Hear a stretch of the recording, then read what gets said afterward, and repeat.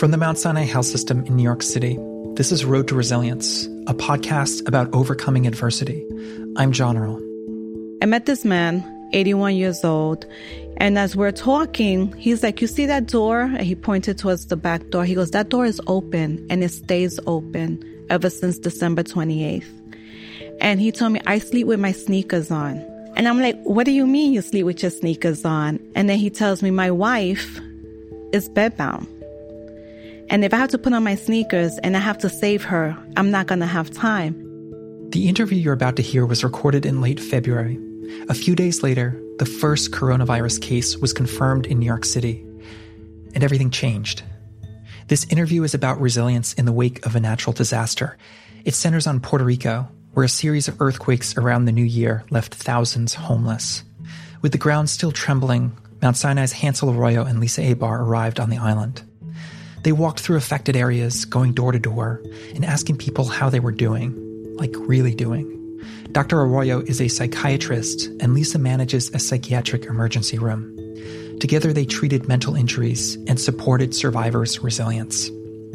In our conversation, they share what they saw and what they learned. Their insights remain timely for Puerto Rico, which has endured more than 9,000 tremors this year, but also for communities across the country that are struggling to unite against COVID-19 and racial injustice, and even to imagine a brighter future together. So here is Dr. Hansel Arroyo and Lisa Abar. So first of all, thank you guys both so much for being on Road to Resilience. I'm so glad to have you here and to talk about this trip. Where did this trip come about? You get a phone call, you get an email. How do you get included on a trip of people going to Puerto Rico to provide mental health services? I heard through Dr. Sabina Lim, who reached out via email that we're looking for bilingual mental health providers. And, you know, they know that I have family living in Puerto Rico. So I just got like, are you interested? And I read through it, and I was like 100%. You said you had family there. Yeah. What did you know about the situation? I mean, I had been pretty close to what's been going on. So both my mom and my dad have informed me of every single time that there's an earthquake. And I've already heard how, even my mom was anxious, having trouble sleeping in the living room. It's something that you can't really prepare for. It's not like a hurricane, when the hurricane hits the island or as it's happened, where you know that's coming, you know the expected date.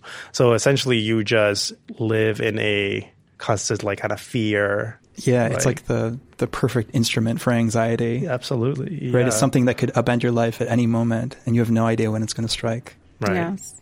And as I understand it correctly, it was your first time in a disaster area. Correct. What were your feelings about that? Were you nervous? Did you feel like you were well prepared? What did you do to prepare? So unfortunately, I was here for 9/11, right? And I worked at downtown at BI. So we were one of the hospitals, right? In proximity to the site.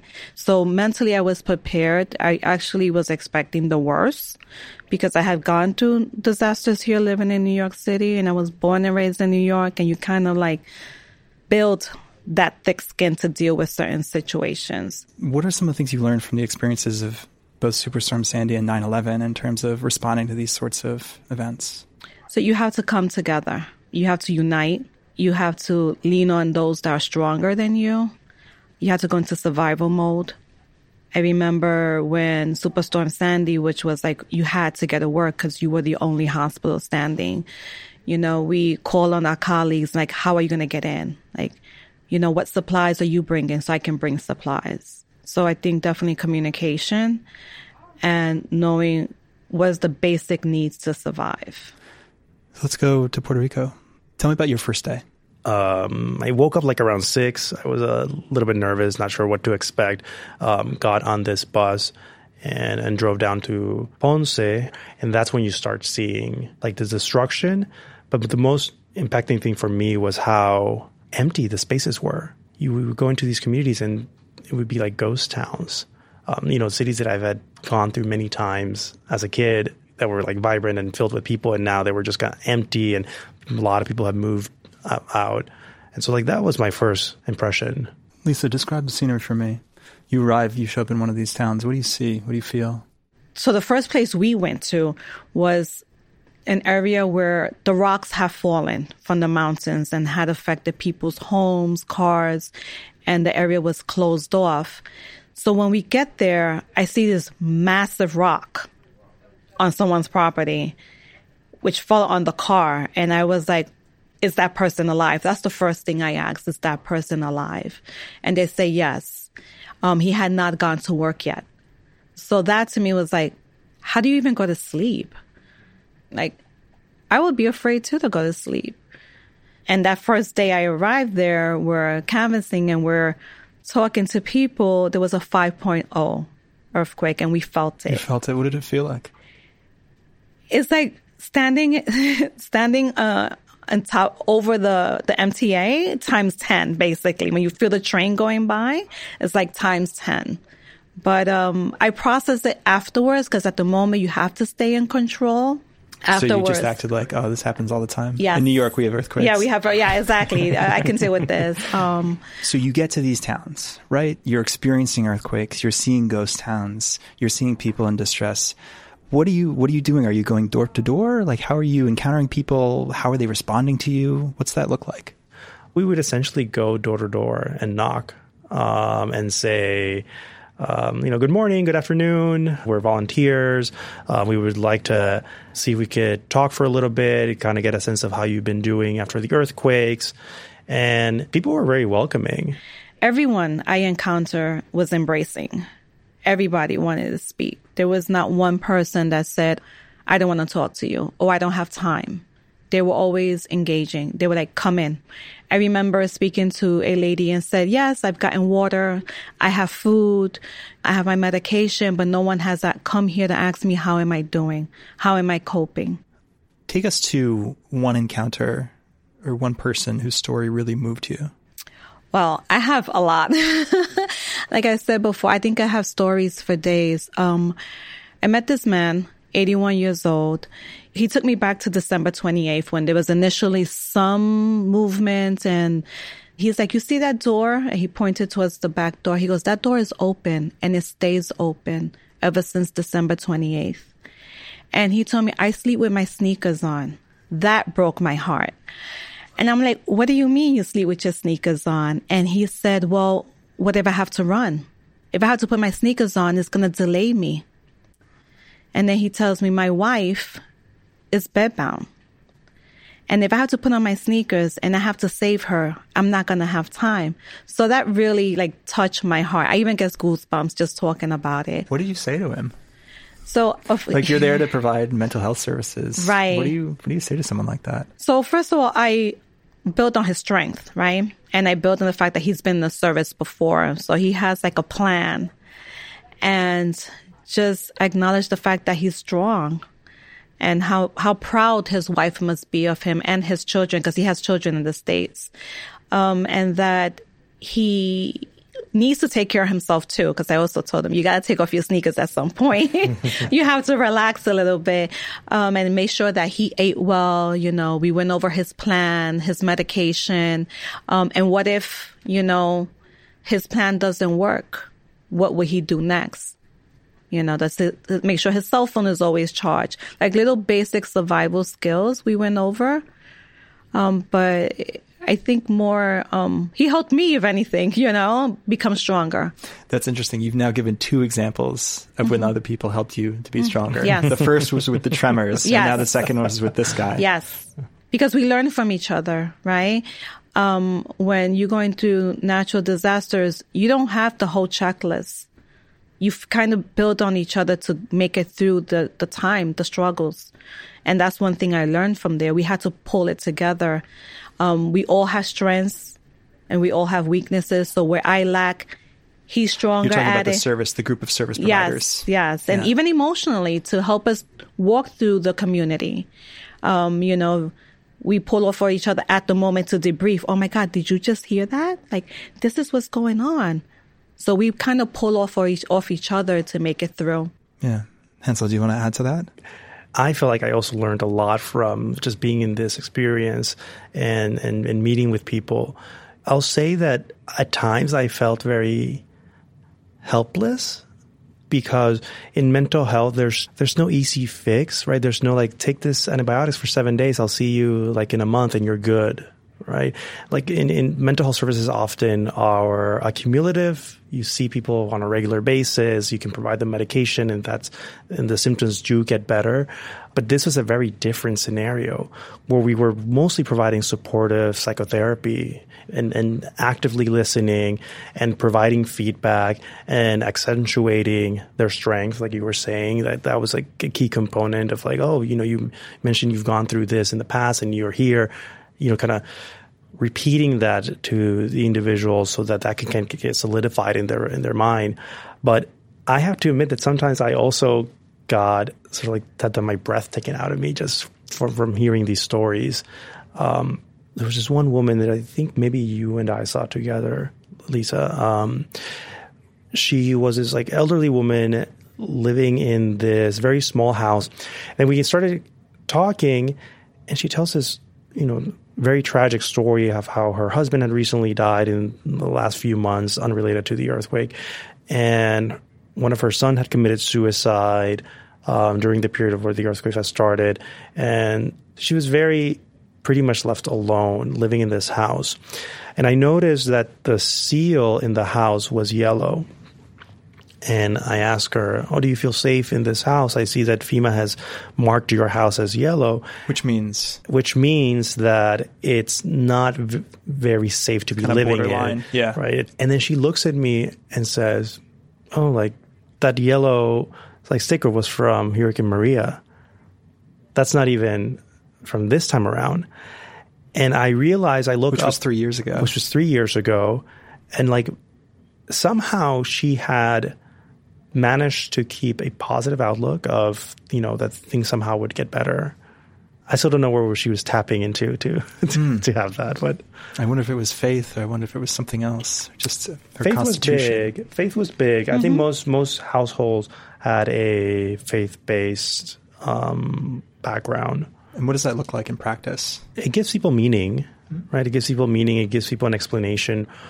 We know that faith is a protective factor against things like suicide, and having some sort of connection to a religious community is super helpful and, develops like resilience. It protects people from having suicidal thoughts and so it gives, and part of the theory is that it gives people meaning. This happened for a reason, right? As opposed to that this terrible disaster happened in a vacuum and there is no way out of it, and it just did, right? If you give it meaning, then you have meaning for yourself and for your life. Ever thought about enrolling in a clinical trial? The Mount Sinai Health System has over 800 active clinical trials, each geared toward developing new medicines and treatments. Visit mountsinai.org/clinical-trials to see if you're eligible. Mount Sinai, we find a way. As a mental health provider, you learn to build on their faith. You ask them, what does that mean to you? And they would tell you, well, we didn't expect this magnitude, but if God put us here, he'll help us through it. When you're doing your intervention, you build on that strength. You always look for what's their strength, what's their biggest strength, and you build on it. And you make them future-oriented. What do you mean by future-oriented? Say more. Future-oriented in that the homes will be rebuilt. Schools will open again, which there was no school in session while we were there. The only schools that were open were the private schools, and they were very, very few. That they will be able to get back to their employments. The neighbors will be back even though they left. They will be able to get back to that pre-crisis mode that they were in. It's like the opposite of like when people have panic attacks. When you have a panic attack or an anxiety attack, you are so overwhelmed by the feeling that you're experiencing, right? The increased heart rate, the shortness of breath, the kind of feeling vibrating, the feeling of an impending doom, and the inability to step outside of that moment and remember or think, there's moments where I don't feel this way. So like that is like future orientation, where you think, when you realize, right now is bad, but this is not how every moment of my life is. So tapping into that, and especially with such short sessions or encounters, whatever you want to call it, that we had, that was like a lot of our goal, like tapping into people's strengths. and building that up. How would you take somebody from who maybe didn't have that future-oriented outlook and kind of bring them along to see a future for themselves? That is overall challenging, regardless of which setting that we're in. So we would give them a scenario. Like, for example, this lady, I told her, let's say you have another earthquake. What would you do? We're experiencing one right now. What are we going to do? You're going to help me get out of here. So how are we going to do this? So giving them scenarios, role play, teach back, help them identify things that they will see if a crisis occurs. Right. You figure out what people value. Everybody values something. We talked a little bit about how a religious background could be something of much value and can provide meaning, but people value family. People value seeing family members grow and age and seeing life progress. And so you can tap into things like that to develop hopefulness for the future. I'm interested in resilience kind of on a community level. And I've been reading a lot. I know there's a lot of sociological work about the ways that communities bounce back from disaster. And there's an irony in it. And in the fact that many times in the wake of a natural disaster, people are brought together in common purpose. And they often look back on those moments as being full of joy and full of meaning. And I'm wondering whether you experienced that in Puerto Rico. You saw neighbors helping neighbors. You saw meaning and resilience kind of building up from the ground floor, as it were. Yeah. So we did see a lot of that. The community definitely came together. So one thing I observed about being there is that in the community, like within the 3-block radius, you have the grandmother lives there, the aunt, the cousin. Everybody's kind of family, and those that are not our family, even though they're not blood related. I saw many people whose homes were not destroyed, and everyone else's home was destroyed, and they brought them in. They're not at the base camp. They're not in a tent sleeping outside their home. There was a neighbor who brought in her neighbor who has a history of dementia, brought her in, and she's been staying with her, ensuring that when the earthquake happened, everyone hit the streets and start calling the neighbor's name. Maria, where are you? Jose, where are you? Making sure that everyone was alive. And I think overall, the community is very, very united. Very. Yeah, very much so. So there were the government-based camps where people can go and you can set up your own tent, but not everybody liked being at the government-based camps because there was some restrictions of playing loud music, being able to drink, having to go to bed at a certain hour. So a lot of people stayed in their own community and congregated around the main park or a basketball court and set up their tents there. And that was sort of these makeshift camps. Right? They weren't being encouraged to do this by the government. They were just happening organically. And people felt safer because they were together with a group of people that they knew from their own community. They also feel safer because they were closer to their homes or whatever was left of their homes. I think it's human nature, right? We're social beings. It's human nature to kind of want to seek each other and try to help each other in a certain way. I think it's easy to put your differences aside in the moment of need. Yeah, I think exactly. And this is one of the things I find so interesting. It's there are two conceptions of how we are. What is human nature, right? There's one that assumes that the veneer of civilization is very thin. The slightest crack, every man for himself, pandemonium breaks loose. When in fact, it sounds like in many of these instances, what happens is that resilience and connections start generating almost immediately, and they cross all the sorts of fissures that we normally see in our society, whether it's class or race or what have you. I think that's so inspiring. Mm-hmm. There was this study that was done in some of the survivors of the Pulse shooting in Florida, where the goal was to test or to create a narrative of what was resilience in this context. And one of the main things that the survivors reported was community building, right? Developing a community helped. And when this happened, this shooting happened, people came together, and that was the huge protective factor for them. And it's a key component of developing resilience, right? Developing community. Yeah, and also I think helping them tap into their own awareness, how to survive, right? Because they went through this natural disaster, but this is not their first, So we tapped into as well previous experiences. They had the hurricanes, but we also tapped into their own family, inner circle disasters. In your story, you can find examples of resilience. Exactly. Think about that, and that will help you through this. Exactly, yes. So going back to what we were talking about a moment ago with the community resilience in the wake of disasters, whether it's Pulse or whether it's a natural disaster, one of the reasons I was so eager to bring that up is because I think with climate change, we can expect these sorts of things to happen. Well, not earthquakes, but other forms of natural disasters more frequently. So it's important to talk about it and talk about the sorts of things that happen and the ways to prepare. And I was wondering if you had any thoughts along those lines, based on your experience in Puerto Rico. What sorts of things could a listener be thinking about prior to an event like this? Well, with hurricanes, not so much earthquakes, I feel that there's a start point and there's an end point.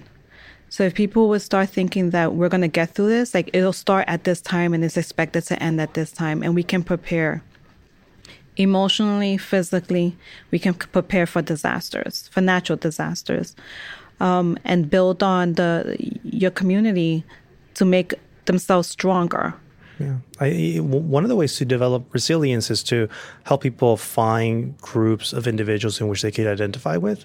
If you're attached to a community, whether religious, racial, based on gender, sexual orientation, whatever it is, that actually helps you be more resilient and snap back from stressful situations. So I would wonder if there's like a way to promote that before disasters happen. I mean, you're talking about it almost in a prophylactic way, right? How do we help people? Well, it sounds like if simply investing in communities for yourself, right. It's like building those connections to groups of people and with whom you feel a deep affinity, like as a general life practice. We talk a lot about social isolation nowadays, and or tribal mentality. But it seems like that is a healthy way to prepare, not only to enrich your life now, but to prepare for something like this happening. Right. So do you have any plans to do another deployment? I do. I already said that there was another one, I would go. There is a need. I mean, there is such of a dire need that I feel I can't sit back and not do more. I was introduced to this world out there, and I can't just leave it out there without knowing how they're doing. It's just part of who I am. And I think that, like I said, if I can help, why not, Even if it's one person we impact. Yeah, I agree. I would do it in a heartbeat. And, part of the plan was this first phase was a little bit of developing an assessment of what was the major need in the island. We ended up seeing 1,200 people, the entire team. During that week period. And so now we're collecting data and trying to determine what are the major needs, what were the major symptoms, diagnoses. And then the second stage is that, just to kind of analyze the data. And the third stage was to create a form of ongoing therapy, whether it's through telepsych or whether it's to sending another team. We're not sure what that's going to look like, but yeah, 100% I would be involved in it. I mean, it's like once you tap into it, like you were saying, once you see it, you can't unsee it.